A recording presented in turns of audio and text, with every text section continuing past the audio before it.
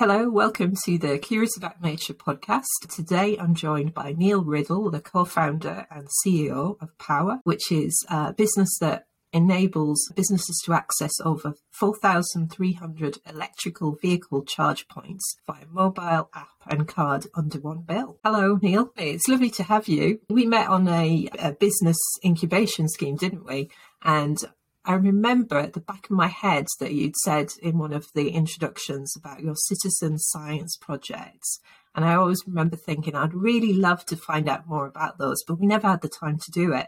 So I'm really looking forward today to getting a chance to talk to you about some of the projects that you've worked on. But before we kick into that, could you tell us a little bit about your background? I am an engineer by training. I fell into engineering after becoming relatively good at science when I was doing my studies. And engineering seemed like a logical and sensible application of what I did. I wanted to get into water engineering. I wanted to clean up water because I figured that clean water was an important thing to have. And ironically, I ended up working with radioactive up in the north coast of Scotland. So I ended up in the nuclear industry. And then I spent 15 years working in a number of large electricity companies, both helping generate electricity, everything from coal and nuclear through to wind and solar, and then latterly ended up doing a lot of innovation for these electricity companies. Hence the reason I now run a small company that looks at electric vehicle charging. It's really interesting. The list you've given me of all of the different citizen science projects you've done, I'm not sure how you managed to fit that in around that career as well. Yeah, it's an interesting background. I mistakenly once told my school teacher that I was a nature. What I didn't realise was actually a naturalist. And I quickly got corrected on this and I've had that one correct ever since. My father was very into his ornithology. He liked his bird watching and we spent a lot of time studying nature as children. I grew up in the sort of highlands of Scotland in the middle of nowhere, a place called Glen Lyon. My brother and I, we had the opportunity to be outside every day. So we became curious about the various things we saw around us. At one point, I came inside with a butterfly one day and my mother was like, I don't know what that is. And we slowly started exploring the world of butterflies. So she knew a huge amount about plants. But butterflies, the books are there, all the information's there. So we started exploring the world. And before you knew it, we were doing all sorts of crazy things. At one point, we travelled between Devon and Scotland with a cage. It was made out of a mesh net in the back of the car, with thousands of both chrysalises and caterpillars of the peacock butterfly. And that small experiment turned into us reintroducing the peacock butterfly to an area of Highland Scotland that hadn't seen it for about 20 years. So those butterflies are still there many generations later. So it sounds like that childhood sort of sparked the idea to get involved in these projects. I'm curious about the OtterScat project. Sounds really interesting. Can you tell us a little bit about that? Yeah, I moved from the north coast of Scotland down to Oxfordshire and I came across a local wildlife reserve called Otmoor, effectively a flat reed bed. But I contacted the RSPB and said, listen, I'm interested in doing some volunteering. Is there anything I can do? And they said, what we need is someone to go and collect otter poo for us. So before you knew it, I was out a couple of times a week walking around the reserve looking for poo. Otter poo is an odd one because it tends to be found in particular locations. They use it to signal where they are. So you often find it on top of stones and on top of logs. So it was always in the same location, but it's mixed with mink scat. And the mink weren't really desirable in that location. So we were basically collecting the poo across the reserve to try and understand where in the reserve the otters were living and where the mink were. Otters are quite good. They tend to chase the mink away, being a little bit bigger and a little bit more aggressive. So we were collecting the otter poo, pulling out the fish bones and seeing what was in it to understand where they were living across the otter reserve. That sounds really interesting. So how do you identify then? What does it look like? Not necessarily about the look. Yeah. One of the important characteristics about otter poo is the smell. Mink poo tends to be quite smelly, whereas otter poo is a little bit sweeter in smell. Both of them contain similar sort of cartilage and bones and things like that in them. The mink poo's a little bit shorter, a little bit smaller. Otter poo's a little bit bigger. And then you collect it, have a little sniff, and you can quite quickly tell from the sniff. It's weird though, because you might collect half a dozen mink poos and it smells horrid and you're like, I'm never going to find this thing. And then when you do actually find the right poo, it smells a bit better, and you go, oh, hang on, this might be it. So yeah, you get a nose for it. I was wondering whether or not you acquired any nicknames from doing that at all, but I'm sure maybe everyone's too polite. Official poo collector is not on my resume. Yeah, but your resume really is quite fascinating, and the various projects. And your LinkedIn profile is like your business profile. One of the things that you've mentioned is you've been a leading UK wildlife photographer. So are you still involved in photography at the moment? I fell out of love of photography. I learnt my photography back in the days when it was film cameras. I did my first summer job before university, and I said to myself, hang on, if I've earned some money, I can go and buy a camera now. And was shooting slide film, which is notoriously tricky to get just right. So I learned a lot of skills and a lot of techniques. I'd take the photographs, I'd write it in a notebook, and 2 weeks later I get sent back the picture and told whether the picture was any good. The world of digital photography means you take a picture and instantaneously you can see what's going on. And people are like, what's this guy on about? What's this slide stuff? So the slide photography was where I learned. The slide photography was where I became very good. And unfortunately, I got priced out of the market when digital arrived because it was quite expensive to get involved in digital photography in the early 2000s. So I fell out of love with it when I realized I needed to have a huge PC. I needed to have lots of time in the quiet, in the dark. And if I was working all day, the last thing I wanted to do was go and sit in the dark processing pictures on a computer. But yeah, I spent several years taking photographs of British wildlife and foreign wildlife. I spent a lot of time hiding in a small hide, looking for various species, and ended up photographing a whole bunch of very interesting things. My career highlight in photography was back at Otmoor when I was out hunting for otter scat. The reed beds became quite an attractive place for the starlings. So one evening I stayed in the reed beds and waited, and we get these drifts, the murmurs of starlings coming across the top of the reed beds as they're looking for somewhere to settle. And it's like being underwater. It's like a tidal wave going over the top of you. You get this roar of the birds, all the wings fluttering.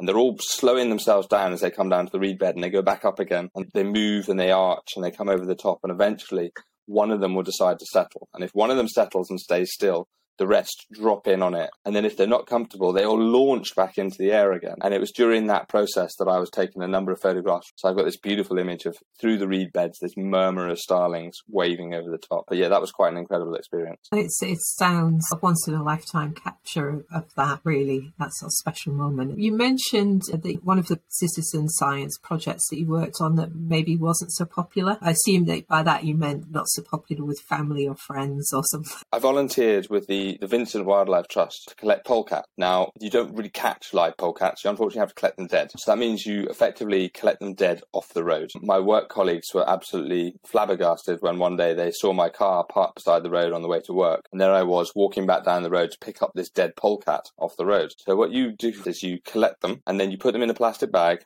and you freeze them. I don't have a dedicated freezer at home at the time to be able to freeze a polecat, so it went into my household freezer. So my girlfriend at the time wasn't particularly impressed in finding a whole dead frozen polecat in the freezer at home. Obviously, you take them out of the freezer and you send them to the expert. So they get sent by courier in a special freezer bag so that they can be collected and studied. And what they were studying was the genetics of the polecat to understand how they had crossbred with the domestic ferret. The two animals are fairly similar, and they do so. Finding pure strains of polecat is actually quite hard. I was driving quite regularly across Oxfordshire, and occasionally I'd find these dead polecats in the middle of the road, and you collect them, and then they would try and identify the purity of the strain of the polecat. And generally, they were pretty good. But there are parts of the country where the genetics have been heavily influenced by that of the domestic ferret. But the only way to do it is, unfortunately, to collect that whole animal, freeze that whole animal, and send it to the experts. Yeah, it's a fascinating thing to get involved in terms of helping others to uncover genetics or looking at biodiversity and so on. It seems like you continue to do lots of great projects. What's been your favourite experience, do you think? In 2006, I turned to my employer one day and I said, listen, can I take some time off? I want to go and visit the Andes to go and photograph flamingos. And my employer at the time was very good.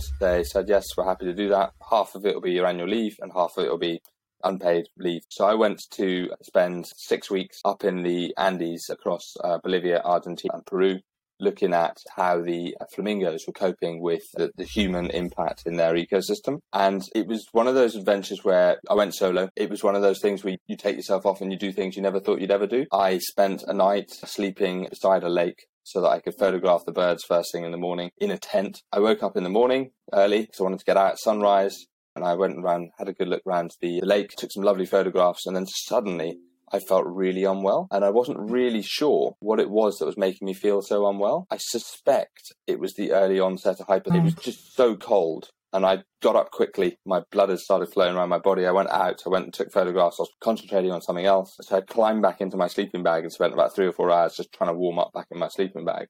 Unfortunately, I was absolutely fine. But it was that moment when you go, I'm really isolated. I'm really remote. No one knows I'm here. No one's going to come and look for me.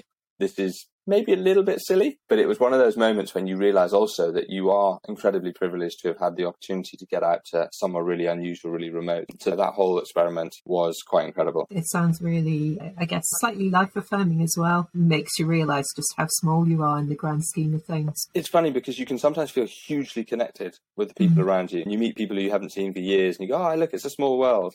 And other times you place yourselves back into nature and you realize that you are, and we are, just a small part of the cogs of a much greater thing that is moving around us. How can others get involved in citizen science projects? Yeah, I think it's quite an interesting question because a lot of the time it's right there and it's about personal choice to choose to involve yourself with it. I've told you a couple of stories about some really interesting things I've done. I could equally have told them in a way that made them sound very boring. Twice a week, whether it was raining or not, I had to go and drag myself around a piece of boggy moorland to look for something that may or may not be there. One of the other things I was involved in was counting wildflowers in a square metre of land 2 to 3 times a year. So I'd go back to the same plot of land and I'd walk around a square metre and count as many different flower species in that square metre as I could see. Not hugely exciting for some, but it's those sets of skills and those experiences which helps you then access all these other skills and experiences and build your character. And yeah, that set me up then for a series of opportunities and curiosities that has enabled me to have experiences that others might not have had. I have a fabulous story. My wife and I were in the Highlands of Scotland, and I jokingly said to her,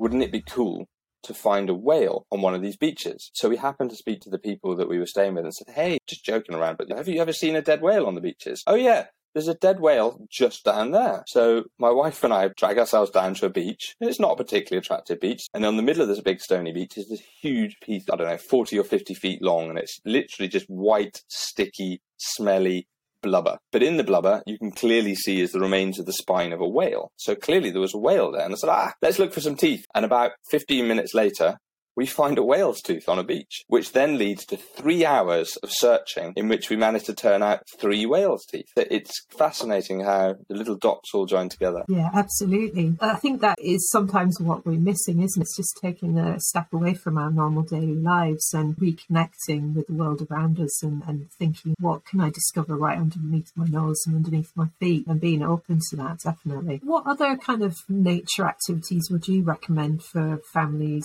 that maybe you've tried yourself or you've done with your children? I'm a really bad hoarder. I showed you earlier, I have on my desk a little pile of shells I've collected from various places. My children spend way too much time collecting sticks. So they have a collection of sticks, but now there's also a collection of feathers. And every time they're exposed to these things, they're learning a little bit more about that material. I'm not the biggest fan of magpies, but my kids now recognise magpies, which I think is a little bonus. So we're moving forward with the magpies. We can do robins. We're starting to see small species around us that they're recognising. And that curiosity, that ability to identify a bird, put it in a family, in a group, will be something that they will then learn and foster as their life goes forward. And a lot of it is about making them aware that it's there. And then their own natural curiosity will pick up on the rest. And that sort of process of observing, taking a bit of time to observe and understand and be curious about what's around you is absolutely fascinating in terms of development, particularly for the children, but for adults as well. So curiosity, observation, they're probably the 2 things that I would encourage the most. Yeah, definitely. Even sometimes I've noticed with my daughter who's 6, it's just reminding her to stop for a minute and look up, or look down, or look under stuff, and suddenly you can spark those conversations. So is there any other kind of projects that you're doing at home with your family to sort of connect with nature at the moment? We're probably this year going to get ourselves home planters. I'm going to let the children kill some plants. I think it's really important to let them kill a plant. Yeah. Once they know how to kill a plant, they probably know what they should have done to keep it alive. Yeah. So we'll probably just let them buy some marigolds or some petunias or whatever it might be that they want. It's completely theirs then. Yeah. They can plant it, they can fill it with soil, they can water it, they can overwater it. You've kind of got to make some mistakes to understand how plants work. Yeah. Another one we loved doing was we grew a load of acorns a few years. We put them all in a pot and before you know it, we had this massive acorn bush. The process of seeing a seed grow is something that is incredibly fascinating. How does that tiny thing store enough energy to be able to burst out these leaves and get a root down fast enough and absorb enough nutrients to suddenly turn into what is a small tree? The best thing we can do for future generations is plant more trees. The ones that I really like growing are pine trees, but they're really hard to grow because you get these tiny little seeds dropped out of the pine cone. How do you get them into the right soil and encourage them to grow? We're lucky enough to have a giant redwood near where we are. So I've got some redwood seeds, which I'm hoping will appear fairly soon. But the idea that we're planting these enormous trees is quite incredible. Yeah, it's nice, that idea that you're going to give back to future generations as well. You know, where you are now and looking at green energy, that kind of seems to meld very well together with what you've been doing in the past anyway. So I'm curious, how did you go from nuclear to electric vehicles then? It's quite a jump. So I started in the nuclear industry up on the north coast of Scotland, and I did at one point consider just quitting the energy industry and going to join the RSPB and working as a ranger for the RSPB, which is hence the reason I ended up volunteering with the RSPB, because I was like, oh, I'm still curious. I joined the nuclear industry. We looked at radioactive waste. I got an opportunity to work for the company that ran the nuclear power station. I became involved in corporate social responsibility, sustainability. How do you monitor and report some of the activities of these businesses? So emissions of nuclides, emissions of water, management of energy efficiency. Before you knew it, my boss, who was a very forward-thinking individual, had placed me into a secondment role with an organisation called the Committee on Climate. This was in 2007. I was fortunate enough to be part of a team that wrote the first carbon budgets, the world's first legally binding carbon budgets. And I was responsible for looking at the electricity sector. So I was there in 2007, 2008, trying to forecast the price of electricity, do these complex and numerical models to understand how electricity price will vary depending on the commodities that go in, the cost of the infrastructure. So I ended up getting drawn into a role where I was doing quite a lot of energy modeling. And then in about 2015, I made a massive mistake. I had a forecast for the amount of solar energy that was being generated. And I was looking 20 years into the future, lifetime of power stations. And I had a model that had about 3 or 4 gigawatts of solar. And it turned out the UK had actually built nearly 11 gigawatts of solar. I was like, how on earth did I get that so badly wrong? And the reality was that the models and the approaches we were taking were very good for coal and gas power stations, but terrible for these much smaller scale, very volatile, very fast moving markets. So I became slightly obsessed with solar energy. I started volunteering for a community energy. We were looking at building solar rooftops in community owned housing in central London. That was where I met my current business partner. But we were rolling out small community invested, community owned solar schemes across London. That was a voluntary role alongside my big corporate energy job. But because I was learning about all this technology, I ended up getting drawn into more and more innovation activity. That included things like battery storage. How do you store the energy from the sun, which is great during the day, but not very useful at night? We sadly are quite a wet, cold, dark and windy island. So solar's amazing in a hot, sunny country, but we just don't get the solar out during the evenings and the nighttime. How do you store it? Storage became a big question. And then I started looking and getting involved in energy flexibility. So how do we flex some of that stored energy against some of that energy during the day, or other loads? Can we turn our fridges down? We don't have much electricity. What can we do with these variable loads? That drew me into the world of something called vehicle to grid. Vehicle to grid is basically using the battery in the car to store some of that. How do you store some of the energy that we've got in excess during the day in a car battery and then discharge it later? What are the value creation we can get from managing that flow of energy? That drew me quite quickly into the world of electric vehicles, the smart technology around them. How do you control when you charge to better optimize and better suit the grid? How do we enable our transport system to decarbonise? And this all goes back to that time with the Committee on Climate Change, where we came away with this logic that to decarbonise the economy, we needed to first decarbonise electricity. Once we decarbonise electricity, we should electrify everything. So the electrification of transport became a natural step in my journey. I decided to take the leap away from a large corporate job and into building a small business based on some of the technologies I've been learning about. And that's what I do today. So you touched on it already, but could you explain, why do we need to decarbonise electricity? The UK, up until about 2013, the largest source of carbon dioxide emissions was the energy sector. We still are a big coal and gas dominated energy system. Back in the 2007 and 8, when I was first really analysing and looking at this, we also had a lot of oil-fired power stations as well. So the oil-fired were the most expensive. So on a cold, dark night, we'd burn the oil, and that would give us the extra power we needed. All the coal would be running, all the gas would be running, and there was this tiny amount of really hydroelectricity. During that period, we realised, obviously, that climate change is very significant. We need to transition the energy base away from that so that we can move some of these biggest, dirtiest, most polluting assets in the country to something cleaner. And we ended up with the renewable revolution that kicked off probably 2002, 2003, with the combination of onshore wind, offshore wind, solar, more hydro, and all these technologies were quite expensive. They needed to be financially supported to reduce the cost of deployment. And slowly those renewable technologies have become more and more dominant. And that has enabled us to move energy sector from what was the largest source of emissions in the country to no longer being the largest source of emissions in the country. So today, transport is the biggest source of emissions, and hence the reason that I'm now looking so much at transport, because it's the dirty part of our country.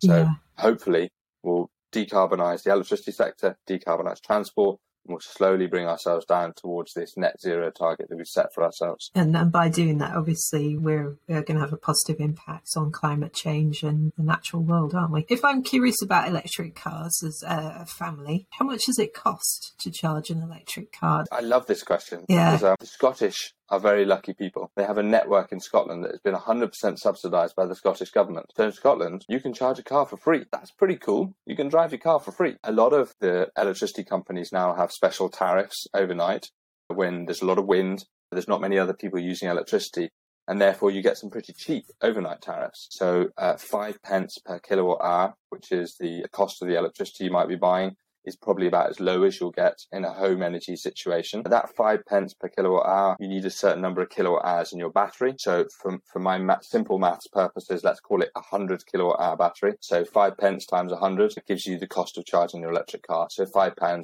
charges up your electric car. 100 kilowatt hour batteries, that's like the biggest Teslas on the road. That will give you about nearly 300 miles of range. So 300 miles for a fiver is one way of answering it. So the answer to the question, how much does it cost to charge an electric car, is actually quite long and quite nuanced. Anywhere between zero and a lot, but generally cheaper than petrol and diesel. So that cost differential is driving a lot of people to consider the switch to electric cars. Yeah, definitely. So what's next for Power? We are in the process of building one of the largest roaming networks in the UK. We're enabling our customers to access many different charge points with one. It always amazes people to think that there are 80 different charge point networks in the United Kingdom. That means you need 80 different cards, 80 different apps, and potentially 80 different subscriptions to access all of those networks. So what we're trying to do is aggregate all of those networks into one place so you can access as many charge points with one solution as possible. And really our core customer in this space is the reason businesses have a particular challenge is you or I as an individual might choose to use a credit card to pay for our charging, or we might just suck up the hassle that comes with it. And so what we're trying to do is enable businesses to get one solution so they can give their drivers a card to get out on the road. They can touch and start the charging event. They can use the mobile app to find where the chargers are, and the fleet manager gets that one bill at the end of it to make it much easier for businesses and individuals to access public electric vehicle charging and therefore transition to electric. It's great to see more people getting interested in electric vehicles. It's certainly something that I'm looking at in my own business in terms of company car, that kind of thing. And we've been looking at more car sharing for when we've needed to kind of do longer journeys as well at the moment, as a sort of interim measure. That's great. Thank you so much, Neil, for joining us. It's been a real pleasure this morning. You have such an eclectic background and such varying experiences to talk about. It's been really lovely having you on, and I hope that you've inspired other people to take those small steps towards getting involved in exploring nature, whether that's in your own back garden or getting involved in volunteering in citizen science projects. So thanks again. Thanks for joining me. Thank you, Rachel.